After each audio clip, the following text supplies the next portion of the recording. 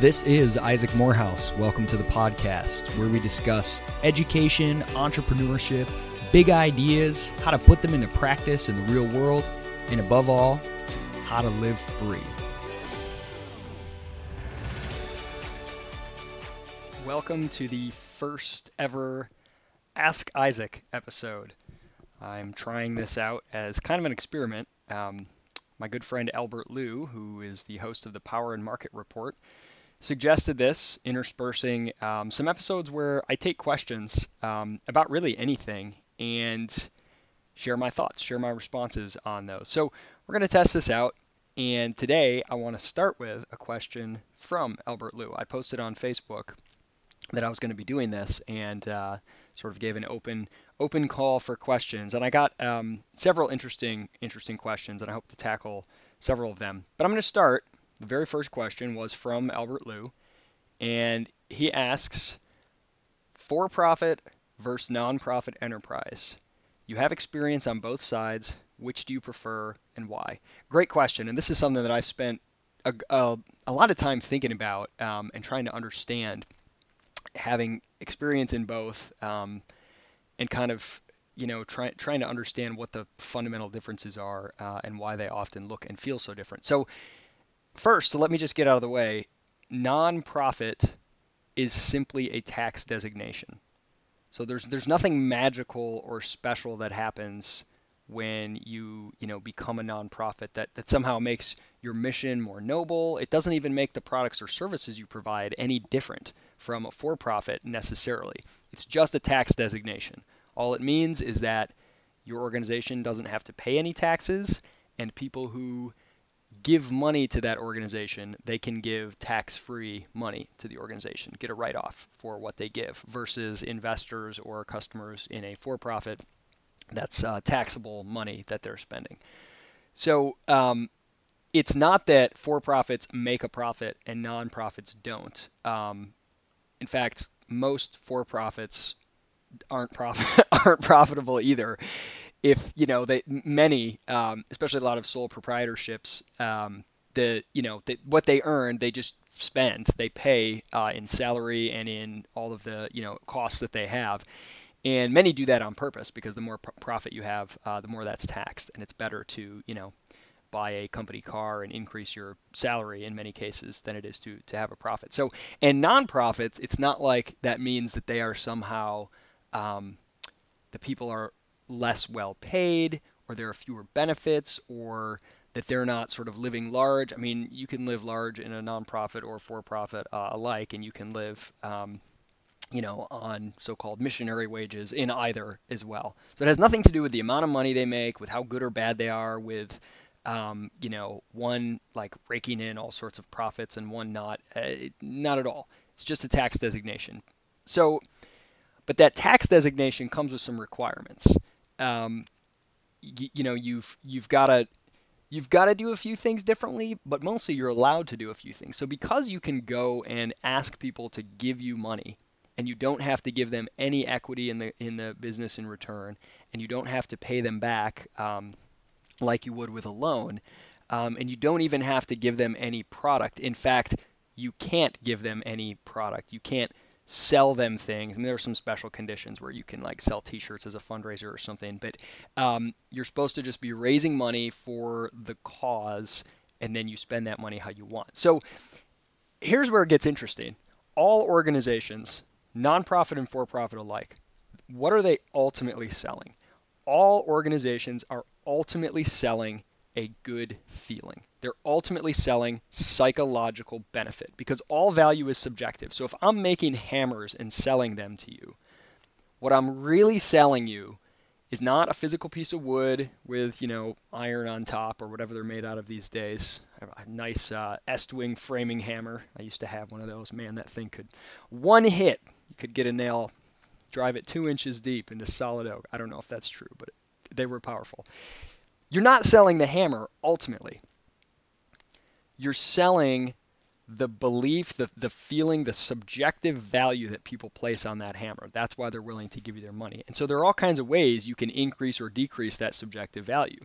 The more they value it psychologically, the more they'll pay for it. And if they don't value it all psychologically, they won't pay anything. So I could sell the same hammer one day for $10, and the next day, even if nothing else had changed in the world and the hammer was made out of the same material, and people suddenly, saw a documentary about how evil hammers are and that they're a sign of the devil, and all of a sudden nobody wanted a hammer anymore because they consider them, negative and evil, I wouldn't be able to sell it at all, right? So that shows that ultimately what I'm selling is that subjective value people place on it, that psychological benefit. I'm selling a good feeling. Okay, so both for-profits and nonprofits are doing that. Any company, no matter what, is ultimately selling that feeling. Here's the difference, though. For-profits build and sell a product or service, customers buy it, and hopefully the good feeling results from the thing that they purchased. You pay someone to mow your lawn, and after they've rendered the service that you paid for, hopefully the final outcome will be that you'll feel good. And if you don't, you won't do it again, right? In a nonprofit, things are kind of reversed. That order is reversed. In nonprofits, you directly sell the good feeling up front. That's the real thing being sold. Right up front, it's the good feeling. You're not selling an item and hoping that a good feeling results from it. You're selling the good feeling, taking the money up front before you've produced anything, and then spending it, hopefully, ideally, on something resembling what you communicated to the donor. So, in other words, donors, some are very wealthy to nonprofits. The majority of the money they get is from upper income people, but many are not. They are given a good feeling, whether it's a brochure in the mail, whether it's a visit from a fundraiser, whether it's whatever it may be, a dinner talking about the efforts of this nonprofit. Here's this good feeling, and if you donate X amount of dollars, you will see the following things will happen, and that makes you feel good. Now, you're not selling them those things because they haven't happened yet. You're not selling them any physical good. You're selling them the good feeling. And once they cut the check, they get the feeling right there on the spot. They've purchased the product. They're happy. They walk away for the most part. So now the nonprofit has this money, and they've got to spend it. They've got to do something with it. And they often have a lot of leeway. Sometimes they get a check because they've promised, the good feeling comes from them saying, we're going to do the following things with it. But sometimes it's very general. We're just an organization that does good things. And now you have all this money, and your customer, which is the donor, is already happy. They've already purchased their product, which is the psychological benefit. And so the organization just has money to spend on stuff. So what this does is it changes the incentives a lot. There's a lot more grasping in the dark. There's a lot less clarity and information about the activities being done, because most people consider a nonprofit's product to be whatever service they're rendering to their chosen audience. If it's an educational organization educating young people, they consider the product to be, conferences and seminars for young people. If it's the Red Cross, they consider the product to be blood banks, or, a soup kitchen, it's the soup and the people serving it. But that's not actually the product. The product is the good feeling that donors get. That's what's being sold. And the production process for that product is all the activities that the organization goes through. Those are all production factors. Serving soup, running seminars, giving out blood. You're producing something that you can go and tell donors about, and it'll give them a good feeling. But again, the process often happens in reverse on a time scale. Yes, you talk about your past activity, but you're selling them, you're giving them the good feeling based on promises of future activity. And they give you your money and buy that good feeling up front. And now you have to take it and ideally go produce it. But hardly anybody's watching, right? At that point, the customer is really far removed. So just like in the production process, if you launch a new for-profit producing a physical good, customers are not watching the production process until you've finally resulted in your end product and you've sold it to them, and then they've either gotten a good feeling or not. They've either liked it or not. So that means the incentives, everything in that production process, are geared towards creating value for that consumer. And you'll find out once you start selling to them how much it's working and whether it's working, and then you got to sort of figure out what you can tweak to bring down costs, etc. And if it's not creating value at all, you have to shut it down immediately. Because the process is reversed in the nonprofit, it's much more nebulous. You create the psychological value by basically explaining, selling to them the ideals of your organization. They give you the money, and now what do you do with it? Kind of whatever you can get away with. And I don't say that in a negative way, like people are trying to throw giant pool parties or something like that at nonprofits, although that that does happen. But you hire as many people as you can afford to hire. You grow as large as you can grow. You have the largest building you can have. You put on as many events as you can afford to put on because you have to spend all the money. You don't. I mean, you can carry some over in savings, but you can't. You can't have profits. And so you increase pay, grow the number of the activities, regardless of whether those are actually creating any additional value.